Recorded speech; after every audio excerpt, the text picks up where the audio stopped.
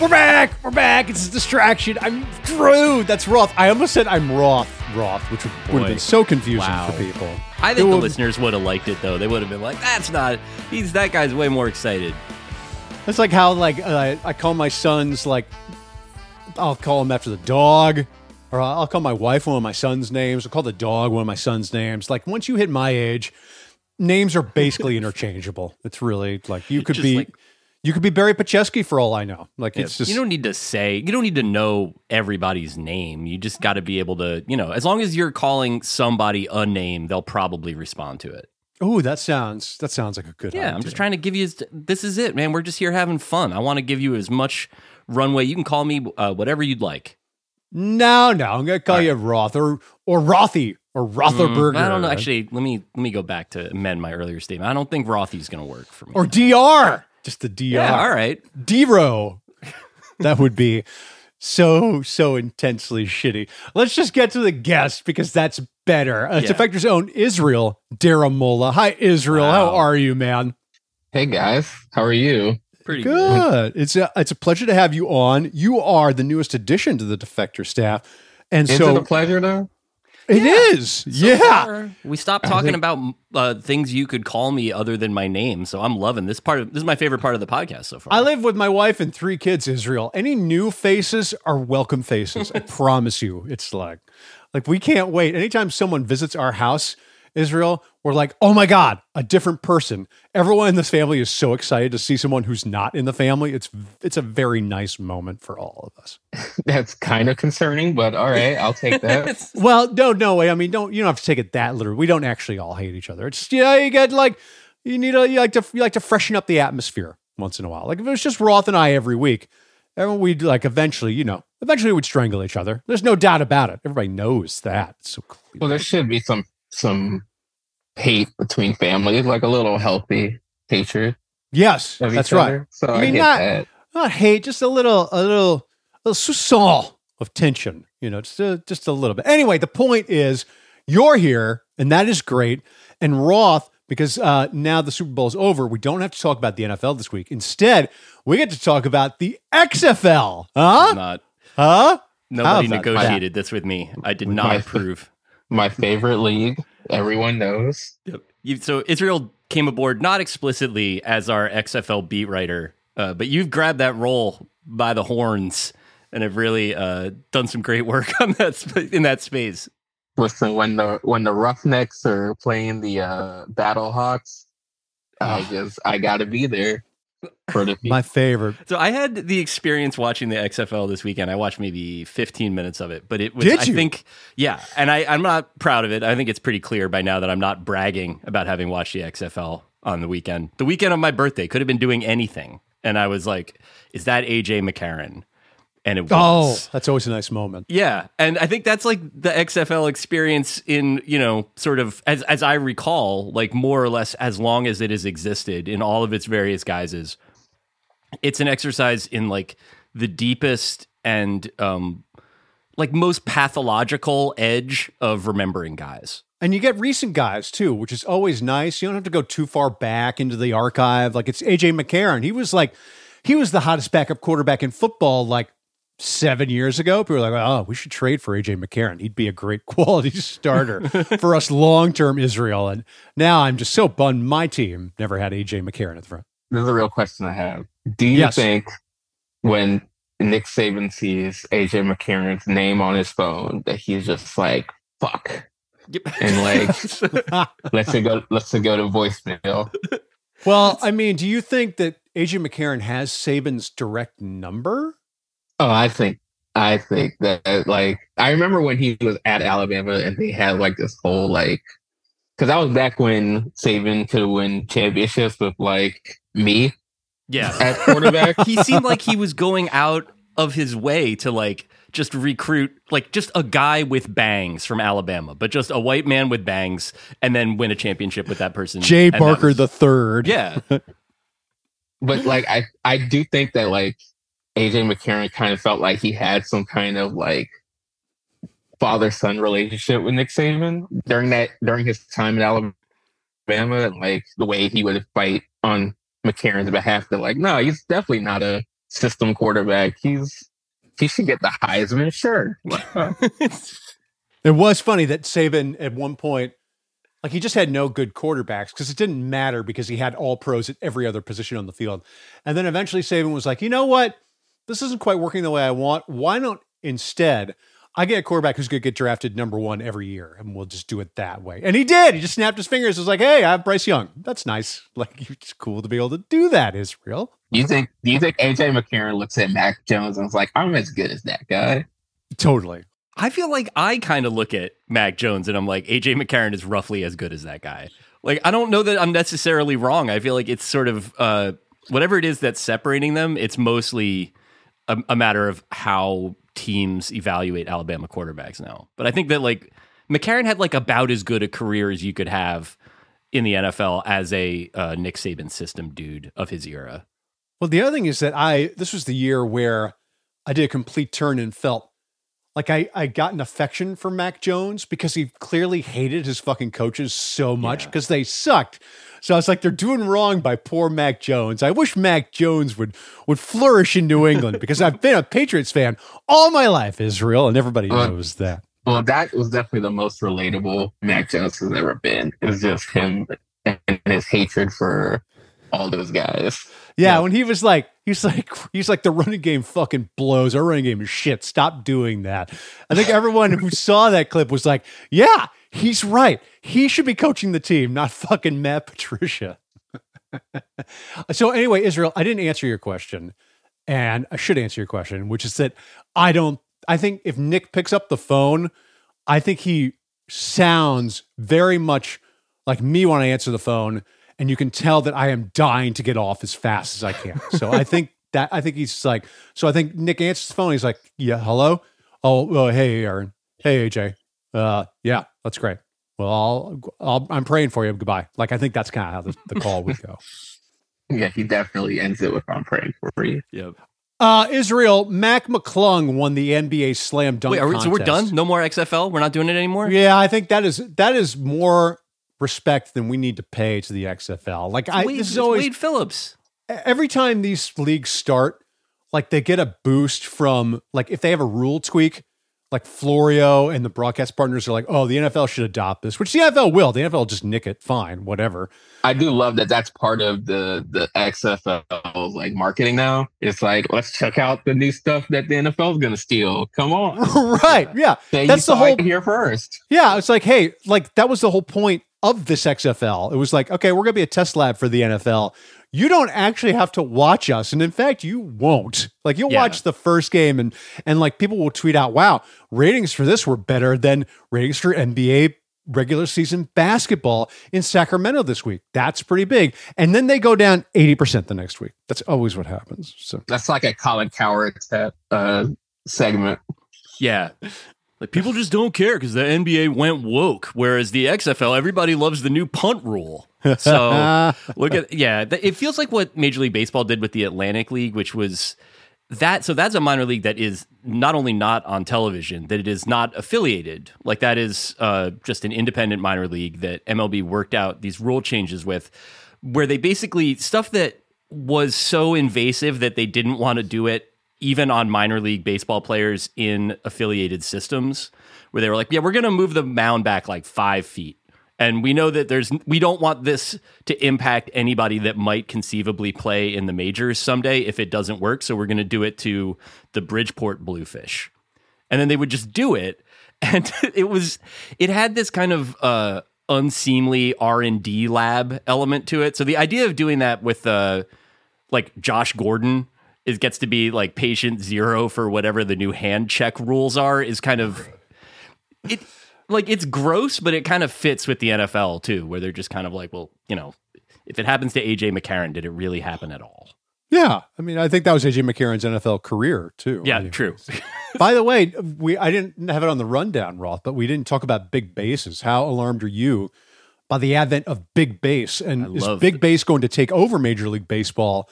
How big will the bases get? Are we talking like Is it possible we get to the size of a car or a swimming pool? So I think that's what we need to do. The bases obviously, have been expanded a small amount. It's basically the difference between a medium pizza and a large pizza now. Yeah, right. But that's not how America works. And I do think that there's, once people get used to the big bases, the base lobby starts doing its thing in Washington, with those clowns in Congress. And then, as fans start getting, they love the big base, they love the stolen bases get bigger and bigger. It wouldn't surprise me, if we're dealing with the size of a Kia Soul by the end of the decade. Well, then it would have the Kia logo on it. It would. It'd be and raised. Then Mac McClung would dunk over it. It would be very exciting. And all right, fun. We're getting confused. Doesn't that make the game easier if the bases are bigger? Am I confused by that? That's part of what the justification is, to the extent that I've heard it, is basically making it like that's how they think they can goose stolen base numbers. And to a certain extent, that's obviously true.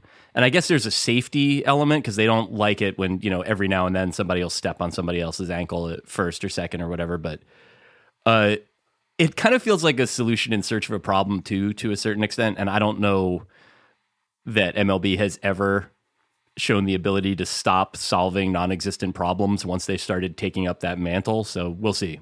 Will the bats follow, Roth? Will the bats get big? Like the red wiffle ball bats that are like 6 inches thick and you can just clobber the fuck out of a wiffle ball with it? The ones that make the big like punk sound when you hit a ball? I want the Looney Tunes bat. Is that going to happen? I'm sure they're looking into it. The wood requirements would probably raise prices some, but some would argue that it's worth it. All right, Israel, I want to go back to Mac McClung because Mac McClung discourse is really what this podcast is all about. He won the NBA Slam Dunk Contest this past weekend, despite the fact that he, Mac McClung, does not actually play in the NBA. Do either of you gents, and I'll start with you, Israel, have a problem with this, or is it just who gives a fuck? Whatever. As long as the dunk is cool, I don't give a fuck if they bring back Brent Barry to do it. I mean, it's just kind of a testament to how desperate they are to get people to participate in these challenges and these contests. I mean, they had Julius Randle doing the 3-point contest. Yeah, I saw that. I was like, what the fuck is he doing there? And he got like 8 points. Like, these guys, they're just running out of people to do stuff. Like no one wants to do anything. Is it more fun if you have a 3-point contest that's all centers and you have a dunk contest that's all extremely tiny white guys who can't actually dunk? Like if it's like a real challenge for these people, would that be more fun?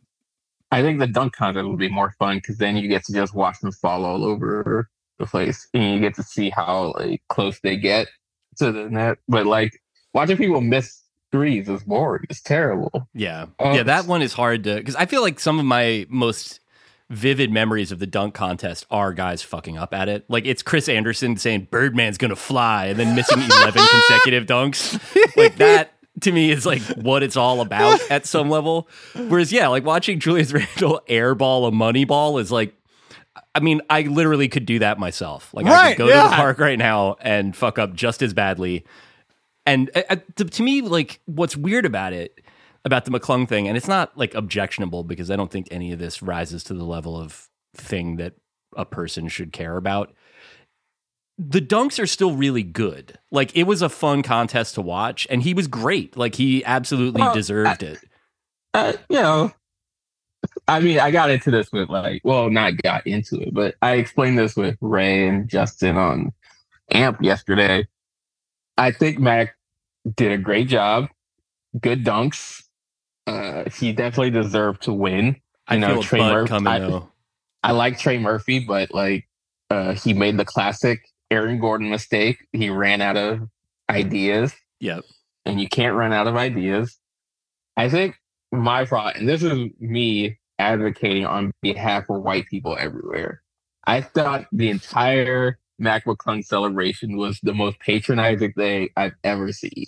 Where it's just like a bunch of people just sort of like being like condescendingly surprised that this white guy has these great dunks. And I do kind of feel like it was a little bit of inflated numbers because it's a white guy doing these dunks. And I think that's unfair to you guys. I think that's unfair. Are you saying the system benefited a white person? That never happens. Yeah. Well, for one, it benefited, but it benefited in a very almost like I compared it to like the white when those videos of like a white guy who actually knows how to dance and everybody gets excited. Yeah, like that's kind of what it was.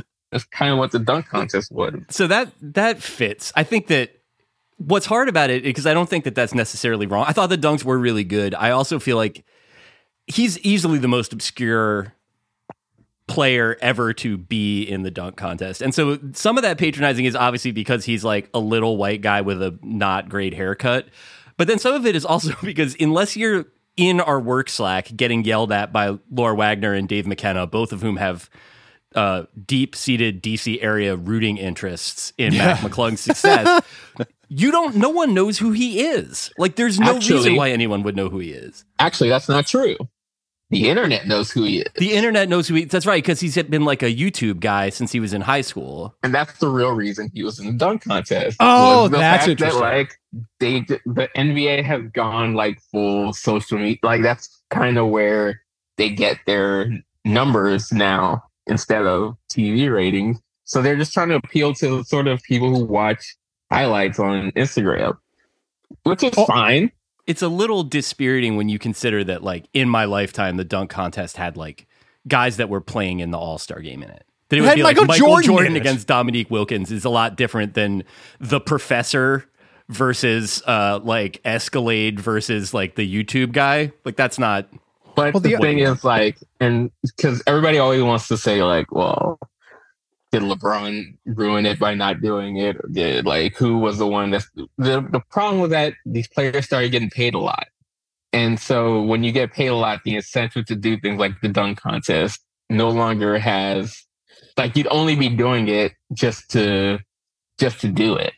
It no longer becomes a thing that's enticing because you're getting paid way too much money. And, this is not me complaining because, like, I've never been like I've never been a big All-Star weekend guy, but, I think it's an event more than it's a good TV show. But I think that it's a little unfair, the idea that any one player is the reason why the dunk contest doesn't work anymore. Like, it doesn't appeal to the players anymore. Well, the other thing is that, back in the 80s and 90s, there was, and this sounds very crass, but there was branding value to it for a player. You won the dunk contest. You were a name. Like, it was important. It established you as a guy who could fly and maybe gave you marketing opportunities you wouldn't have had otherwise. That's no longer the case now that, you have Instagram. You have so many different ways to make a public name for yourself. All you have to do is be shitty on Instagram, essentially, as an NBA player, and you'll get all the attention you require. So, like, you don't have to rely on a dunk contest to get your name out there. And so it's not going to make you famous in the way it used to. That is a really good point. And I think people forget, before Jordan sold themselves, the idea of, like, the reason you bought Jordans was, like, there's this fantasy that they could make you jump like Michael Jordan. Yeah. And part of that is, like, Michael Jordan doing dunk contests and, like, flying way too high in the air. And, like, it was always selling something. It was always, like, and it's always sort of like a way to get something out of it for the players. And they're just not that anymore. I mean, although Mac McClung made more money off 3 dunks than he's made playing professional basketball in his entire life. So I guess if you get far enough to the margins, then there you are. I think he's made more money on Instagram than he's made in the entire NBA. Yeah, well, I hope that he, continues to get to endorse whatever products. He's doing Casper mattress ads and appearing with Taylor Heineke in an Eastern Motors commercial or something. I don't know what he's doing with for revenue outside of the playing basketball space, but I hope it's working for him. He went to Georgetown. He'll be all right. Also, I have to tell you that he has the advantage of having a completely ludicrous name. So, like, once you hear the name Mac McClung, you don't forget it. Yeah, you're like, oh, Mac McClung with a leg for a lung and a lung for an arm. He's a great guy. I can't wait to. Let's call him Mac McDunk. How about that? Wow. Oh, that's good. Oh, yeah. Snap. Yeah, that's right. Hey, before we take a break, I want to ask you one more dunk question. Israel, which is that, do you think it's possible, and I'm saying this from my own personal perspective, where I have, and I don't like this about myself, I have something akin to dunk fatigue, where I'll see an amazing dunk in the dunk contest and I'll be like, yeah, it's all right. Like a guy is flying over a fucking, like a horse, and I'll just be like, yeah, that was pretty good. And like, because I've seen pretty much every variation on a dunk that you can see, particularly without props. Like they almost need to just bring props into it now to make it interesting. Do you ever have a problem with dunk fatigue, Israel? Do you think America has a problem with it? Of course, America has a problem with dunk fatigue. I mean, like, how many? This is why I'm such a fan of like the Aaron Gordon year, because like he lost, and he probably, the way the contest shook out, he probably should have lost, but I thought he deserved to win because he was the only one who came out with an original idea for the first time in years. And I think that's really, really hard to come up with new ideas for dunks. It was the year he lost to Zach LaVine. Is that correct? Yes. And okay. Zach LaVine just did what he did the year previously, which is just variations on other people's dunks, but that's fine. I just think that I think that uniqueness should be rewarded, but I also think that it's really hard to come up with new ideas now. There's nothing that we haven't seen at this point. I think, was it McClung that dunked over two people? Yes. Or yeah, I respect that, but it's also like, if you can't come up with an idea, just add more of something. Right. I think that's exactly. It's like if someone tried to do one of the Dwight Howard dunks, but they're wearing two capes. It's like at some point you're not adding value in that scenario. You're just making a reference that everyone can get. There needs to be danger. Like if there's a pit underneath the basket, like when you're dunking, then I'm good. Like there's an alligator, and they're holding the alligator, and like its jaws are right where your ball sack is, like when you're flying through the air, and you got to make sure that he doesn't bite your nuts off. Then we're talking about some real hardcore entertainment. At least I have always said we need to go like full Evel Knievel and just jump through a ring of fire and all sorts of stuff. Dude, for real, if there was a ring of fire dunk, I would be fucking there, because that Levine Murray dunk contest, that's the last one I really remember fondly and watched and was riveted by. And you had a ring of fire. I'm fucking there, man. We should talk more NBA when we get back with Israel Daramola. We'll be right back. But first, today's podcast is sponsored by Tungly, the world's first AI chef. Don't know what to eat for dinner tonight? Tungly will devise a recipe for you on the spot. Chicken a la Custer, lentil dogs, egg salad lasagna, and more. All recipes are 100% original and 100% deliciously at Tungly, tungly.com. We'll see you in a second. Lentil dogs?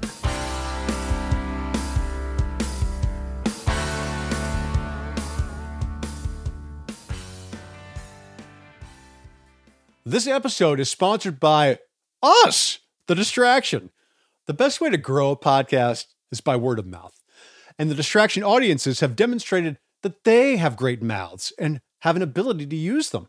So if you have a mouth and it works, please tell someone about our little show, coworker, a friend you talk sports with, your brother-in-law who loves sandwiches, your entire union, or anyone you think would like deeper analysis on sports and the weirdness that is being alive in the year 2023 and beyond. Tell them to listen to The Distraction wherever you get your podcasts, or click on the blog posts every Thursday at defector.com. Tell them Drew and Roth sent you, and then explain that we're the hosts and that you like us a lot.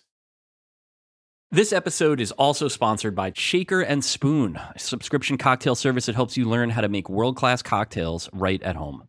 Every box comes with enough ingredients to make 3 unique cocktail recipes developed by award-winning mixologists. All you need to do is buy 1 bottle of that month's spirit, and you have all you need to make 12 drinks at home. This is a cost-effective way to enjoy craft cocktails and level up your home bartending skills. If you've ever wondered how mixologists manage to create such incredible drinks, as I myself have wondered, this is worth trying out. Order just 1 box or treat yourself to a monthly subscription. You can get $20 off your first box at shakerandspoon.com/distraction. That's $20 off at shakerandspoon.com/distraction.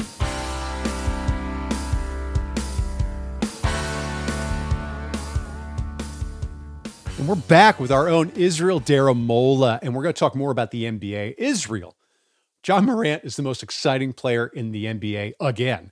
But this season, we've learned that his crew, especially friend Devontae Pack and his dad T. Morant, are very loud, annoying, and needy. Should I actually be concerned about these guys disrupting Jaws games, or is that just familiar concern trolling from old farts about, oh, I'm worried about the people he's hanging out with? It's probably both. I think we've seen this story time and time again, and So many times. It can go really badly if in just like a matter of like one bad moment. And I don't know enough about God and his friends to sort of say anything negative towards them. What I would say though is that I think, and this is a problem with the Grizzlies in general, and maybe it's because they're just so young.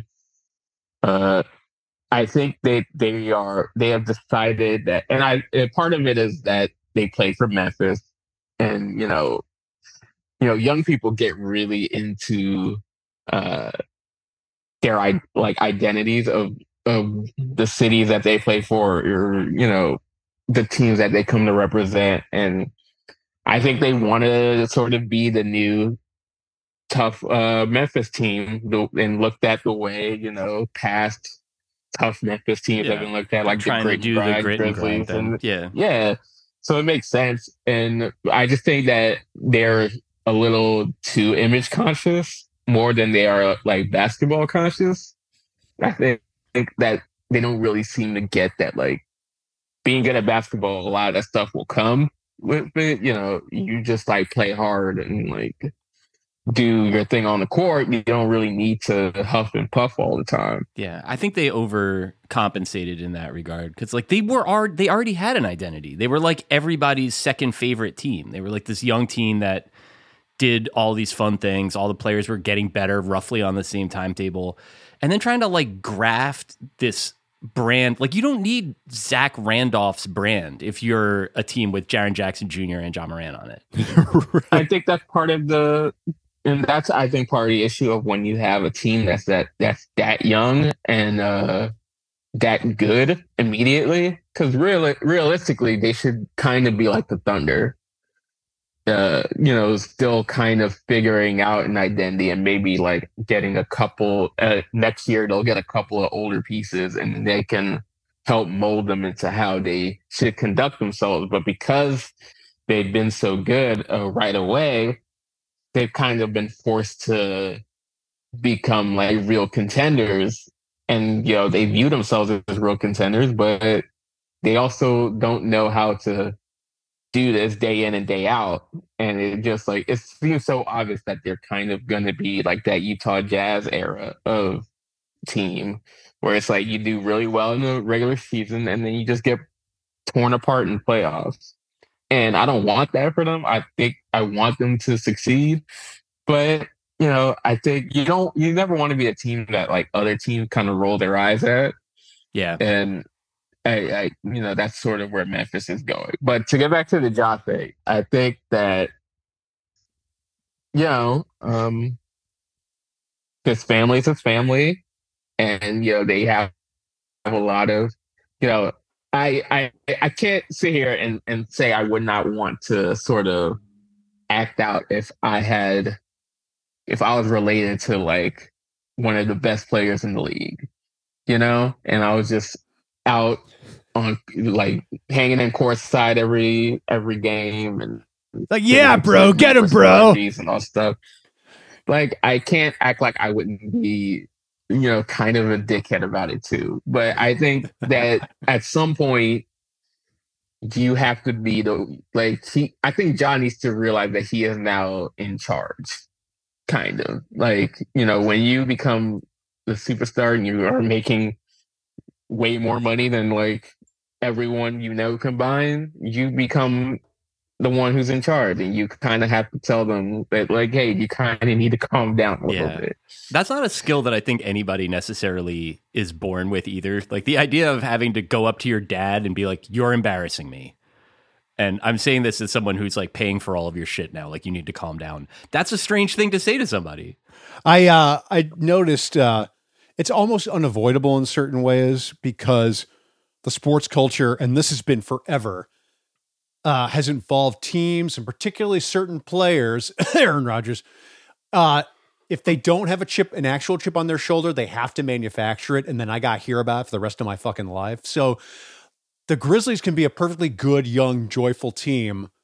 And yet someone could get the idea, you know what? It would be better if we were also the bad boy Pistons too. And it's like, you be Bill Laimbeer and everyone will hate us. And then we'll have to say, well, we shocked the world. Like, I feel like that is just such a familiar trope. You almost can't help but fall into it, Israel. Or maybe I'm wrong. No, I think that's how a young team thinks. It's like we have to be intimidating to sort of.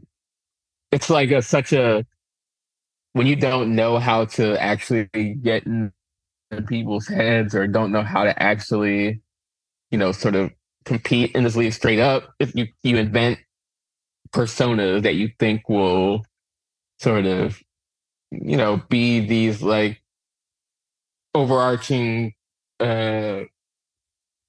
characters that you can play on the court. And I kind of think that they need to worry about just being good.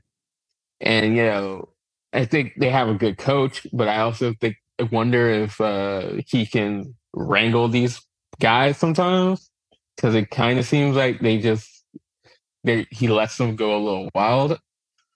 And I don't know. They just have a lot to figure out, I think, from not even necessarily from a basketball standpoint, even though they've been kind of bad over the past couple of months. But I think that as a team, they just have a lot to work out that they haven't quite figured out. And that's why I don't really think they'll do much this year in the playoffs. They might need to be humbled a little bit. So I don't know. And so you said earlier that you thought they'd be like the Utah Jazz where they never get over the hump. I mean, I think they're at risk of that, definitely. Okay. Especially this year. And whether or not they're willing to learn from those mistakes, I don't know. I just thought, when they lost to the Warriors last year, I thought they would come out a little bit more serious, I guess, this year. But it seems like they've almost convinced themselves that, like, oh, if we're just like, because the Warriors won, maybe that they've convinced themselves if we can beat them, we'll be the new champions. But they haven't even figured out how to do that yet. So I don't know. I think that's kind of, but that's what happens when you have too much youth on one team. Right. I was going to say, like, what you're describing is classic 23-year-old decision-making behavior. Yeah, it's just really young decision-making. Well, also, if you're taking the broader influence of Kobe Bryant, who basically concocted a sort of a black hat persona for himself for very, very gross reasons, by the way. But, people going from there being like, oh, okay, you know what? Well, this is my NWO phase, and I'm a bad boy now, and this is my bad guy alter ego, and you don't want to mess with him. Like, I feel like that is an heirloom that Kobe has bequeathed on people that I don't particularly care for all that much. Shooting 30% and getting 8 points a game, that's okay. I can watch that. I mean, listen, you're preaching to the choir. I'm not a Mamba mentality fan either, but I also don't think this feels more almost, especially with Ja, it feels very Iversonian a little bit. But okay, Iverson, at least you could understand where a lot of that came from. If you knew his story and how he came up, and also just it was a different time in the NBA where you could almost just be a one-man wrecking crew, right? And I think it's almost like a team full of Iversons, but not from necessarily a wanting the ball aspect, but wanting to have the sort of persona that Iverson had off the court. on the court, if that makes any sense. And it feels like kind of in the way that all of this stuff sort of does, including the Mamba shit, where it's like you're getting the sort of like hand-me-down version of it that you get like a second generation dub across, all of these years since it was actually there, where like Iverson was like a really compelling player, and he was, as you said, like, I mean, he was on these shitty teams and he carried them as far as he could, like on his own effectively, with all, due respect to Eric Snow, I guess, and Matt Geiger. Oh, legendary Eric Snow. But that, over the course of time, like if you really like only saw him as a little kid or, like didn't see him at all, when somebody Ja's age really wouldn't have seen peak Iverson with their own eyes, that at that point, like if all you remember about him is that he was like too real and got in trouble for his haircut and his tattoos and stuff, then you're getting like, you're emulating the parody version of it. It's like, right. It's retail punk rock. It's not real punk rock. Right. You know what I mean? Does that make sense? Yeah, absolutely. I wanted to read one thing from the Athletic report on Ja's crew, the incident where they shined laser pointers at the Pacers to irritate them.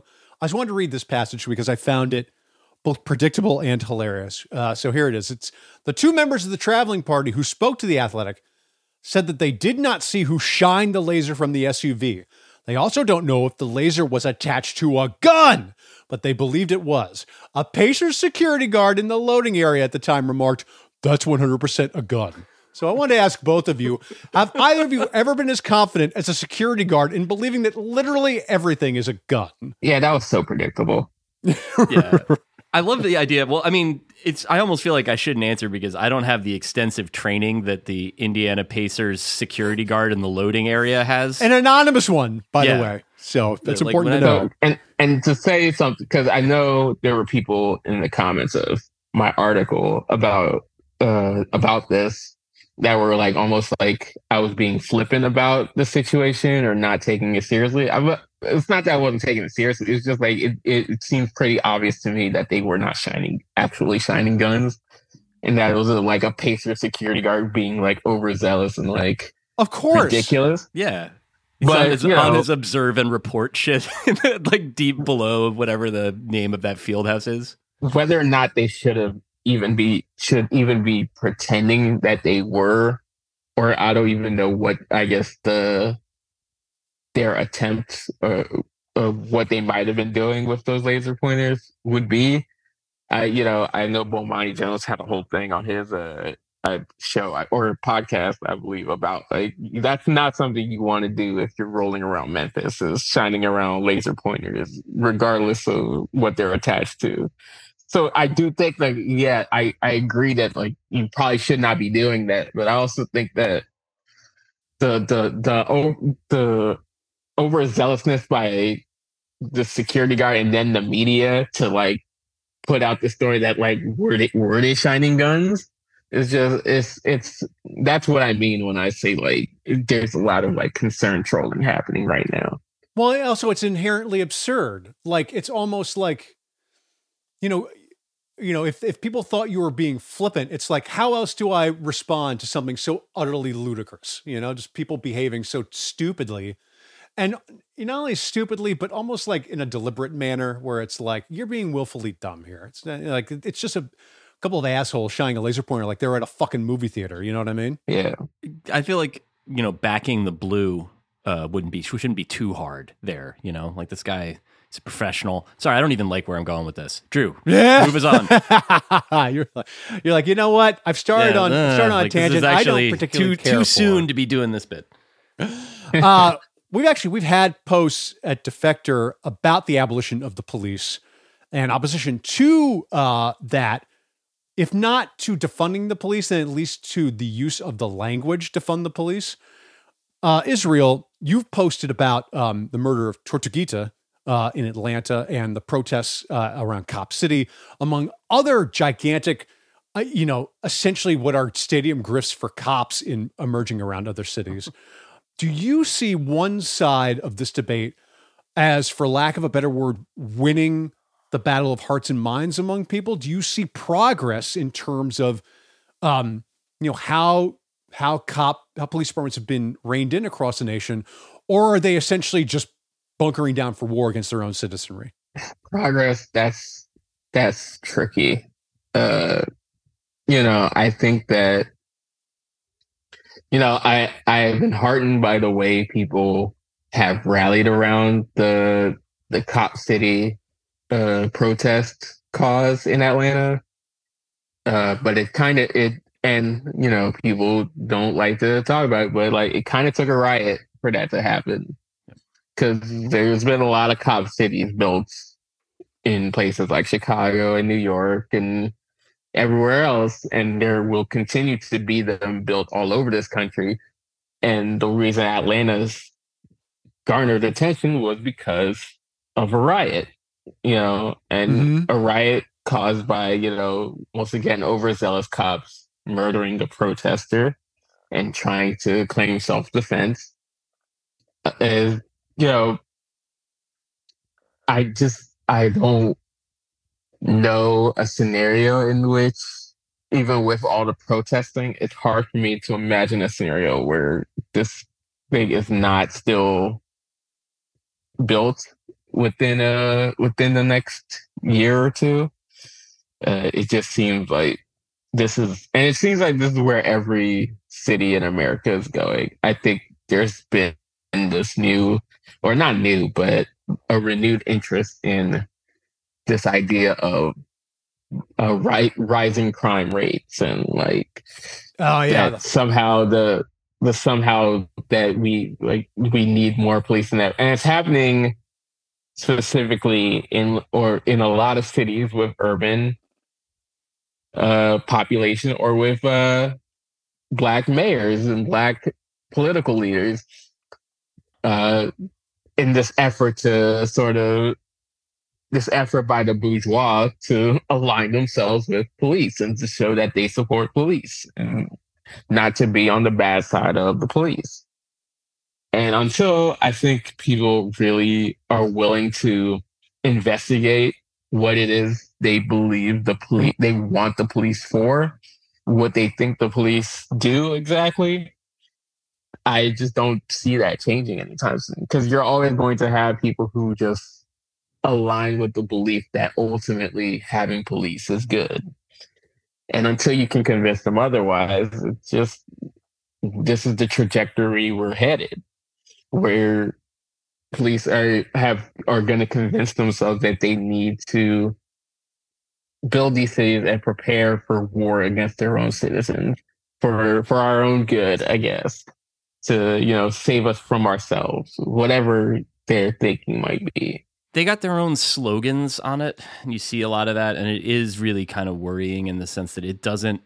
I think everything you said is correct, and I think the way that it also resolves at the end to this sort of being like, well, they want more stuff so they can do whatever it is they want to do. And that is like, that's the part where there's this weird disconnect, is that, this idea that, in order to be safe, you must have cops.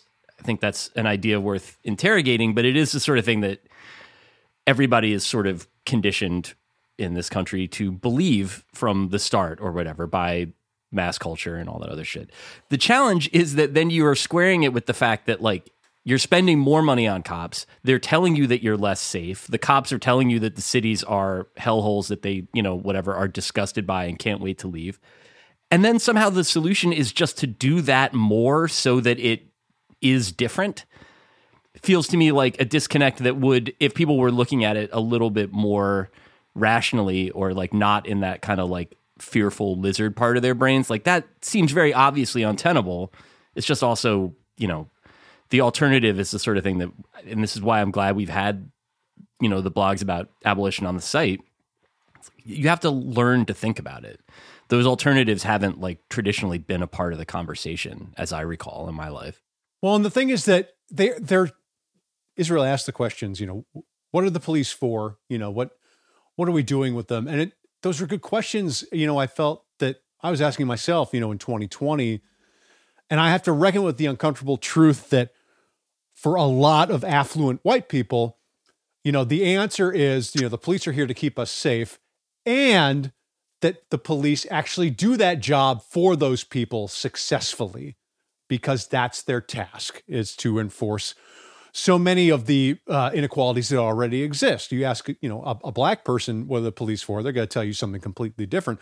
But for the people with influence and the people with money, it is all working exactly as intended. And I have to reckon with that, that sort of uncomfortable truth being. Yeah. I mean, I think a lot of people's concern with the cops is that they just don't like the way they do it sometimes. They might not always like what it results in. I don't want that murder in my face. You can murder, just don't do it in my face, Yeah, more or less, like that's more or less the issue. I just want to say I don't care if you're a cop or not. Like I just don't have it in my face. That's all. Let's go on to lighter subjects. On this episode, the rewatchables. We should get to the guy of the week, but the Oscars are in a few weeks, and you, Israel, are something of a professional movie knower. I know you're a big fan of the frontrunner Tar. Can you defend that movie to me, someone who was bored out of his mind by it? I say this honestly. I really was looking forward to seeing that movie, and I thought it would be really good, and I was fucking dying for it to end. I couldn't wait for it to end. What did I miss from Tar that everyone else seemed to get? I'm not big on forcing people to like things, No. Just, you know what? Tell me why you liked it so that I might understand better. How about that? I thought, I think Todd Field he's made 3 movies now. I think all of them have been just quietly a real hit, real knock it out the park movies. I think Little Children is probably his best, but I like Tar a lot.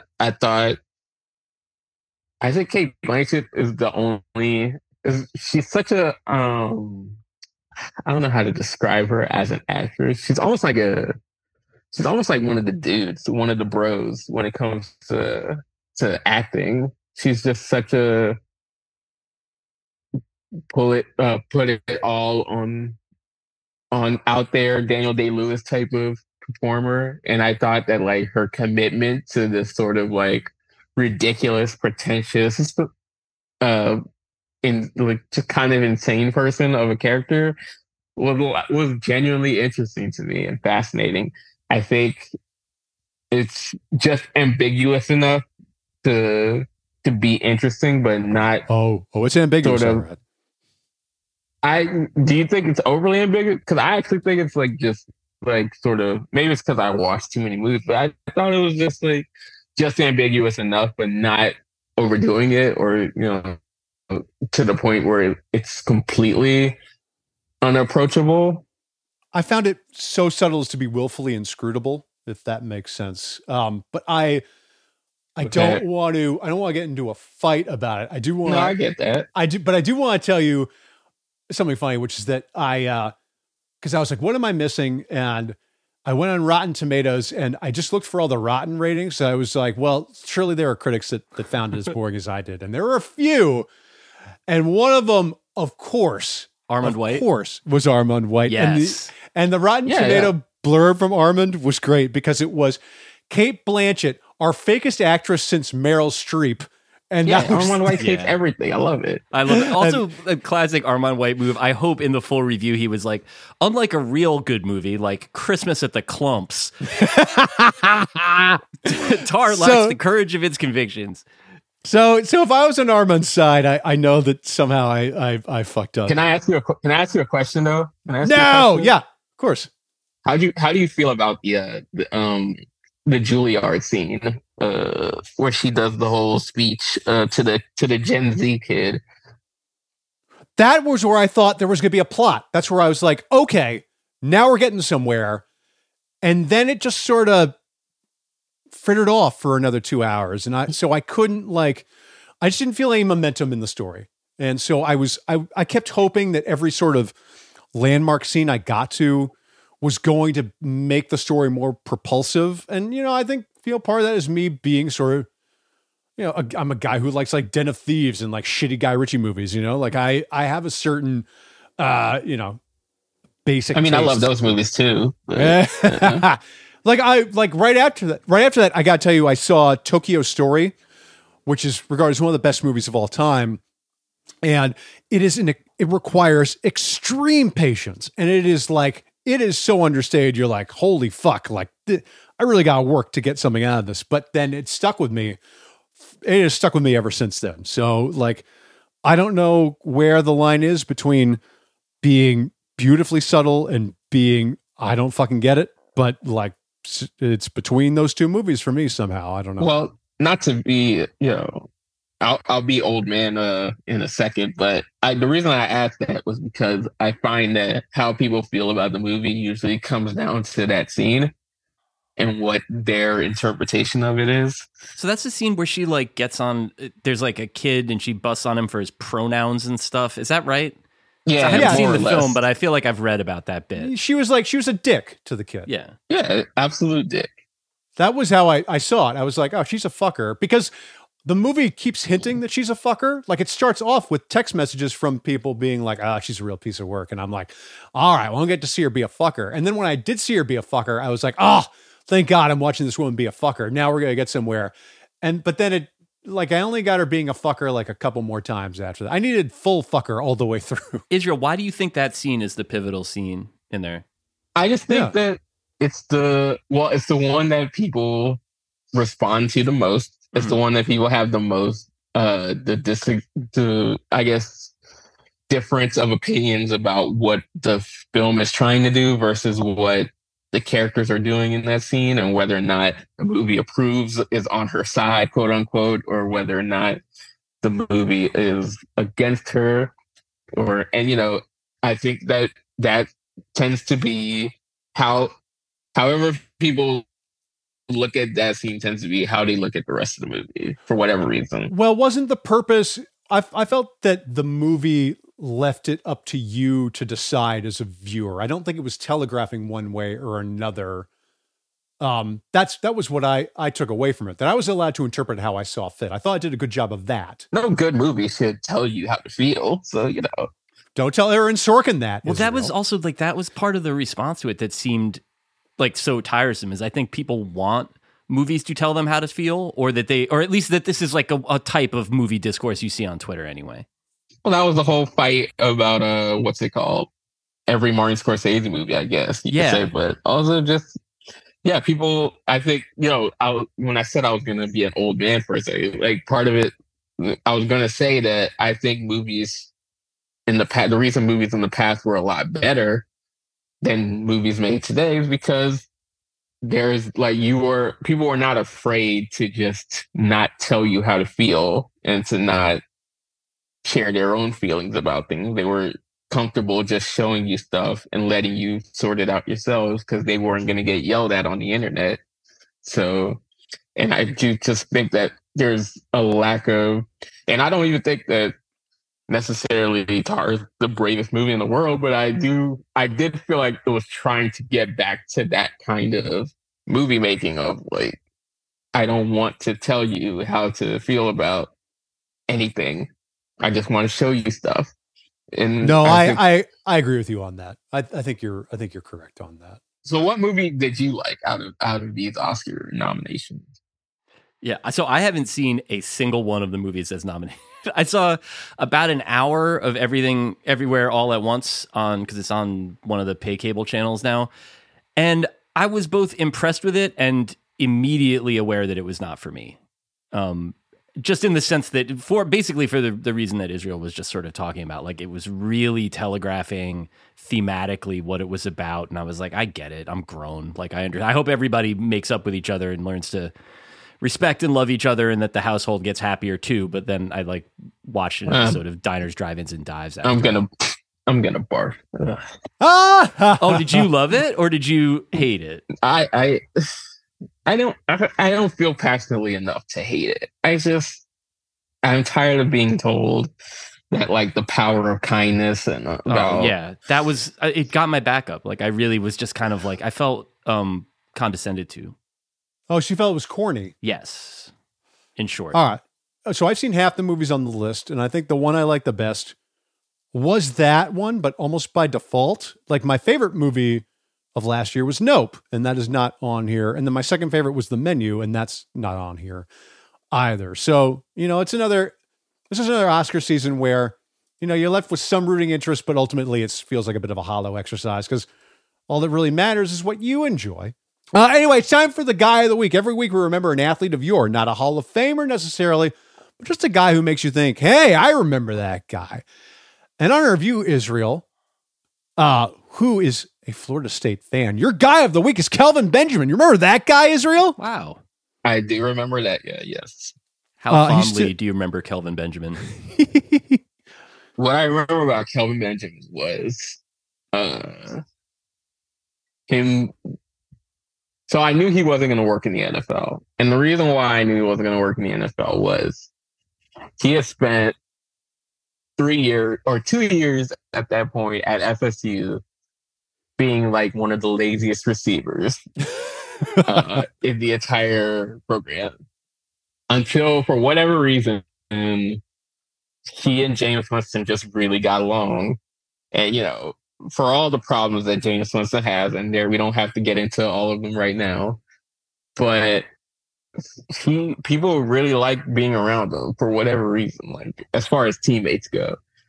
And so he kind of got the best out of him and, turned him into a first round pick, which I knew was going to kind of flame out.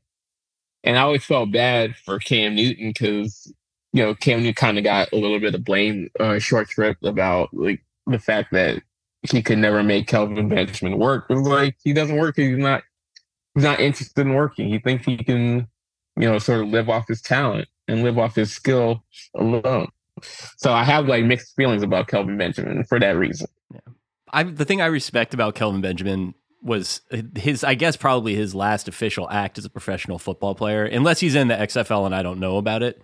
He probably was is. Him showing up at, maybe it was the Giants camp. It was some team's camp, and he was very out of shape. And he was like, "I'm a tight end now, by the way."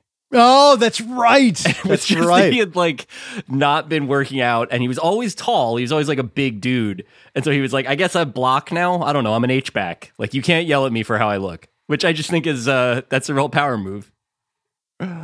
That's great. That was the Giants. You were correct. Your New York Giants. What a bold and brave effort. Hey, it's time to open up the fun bag.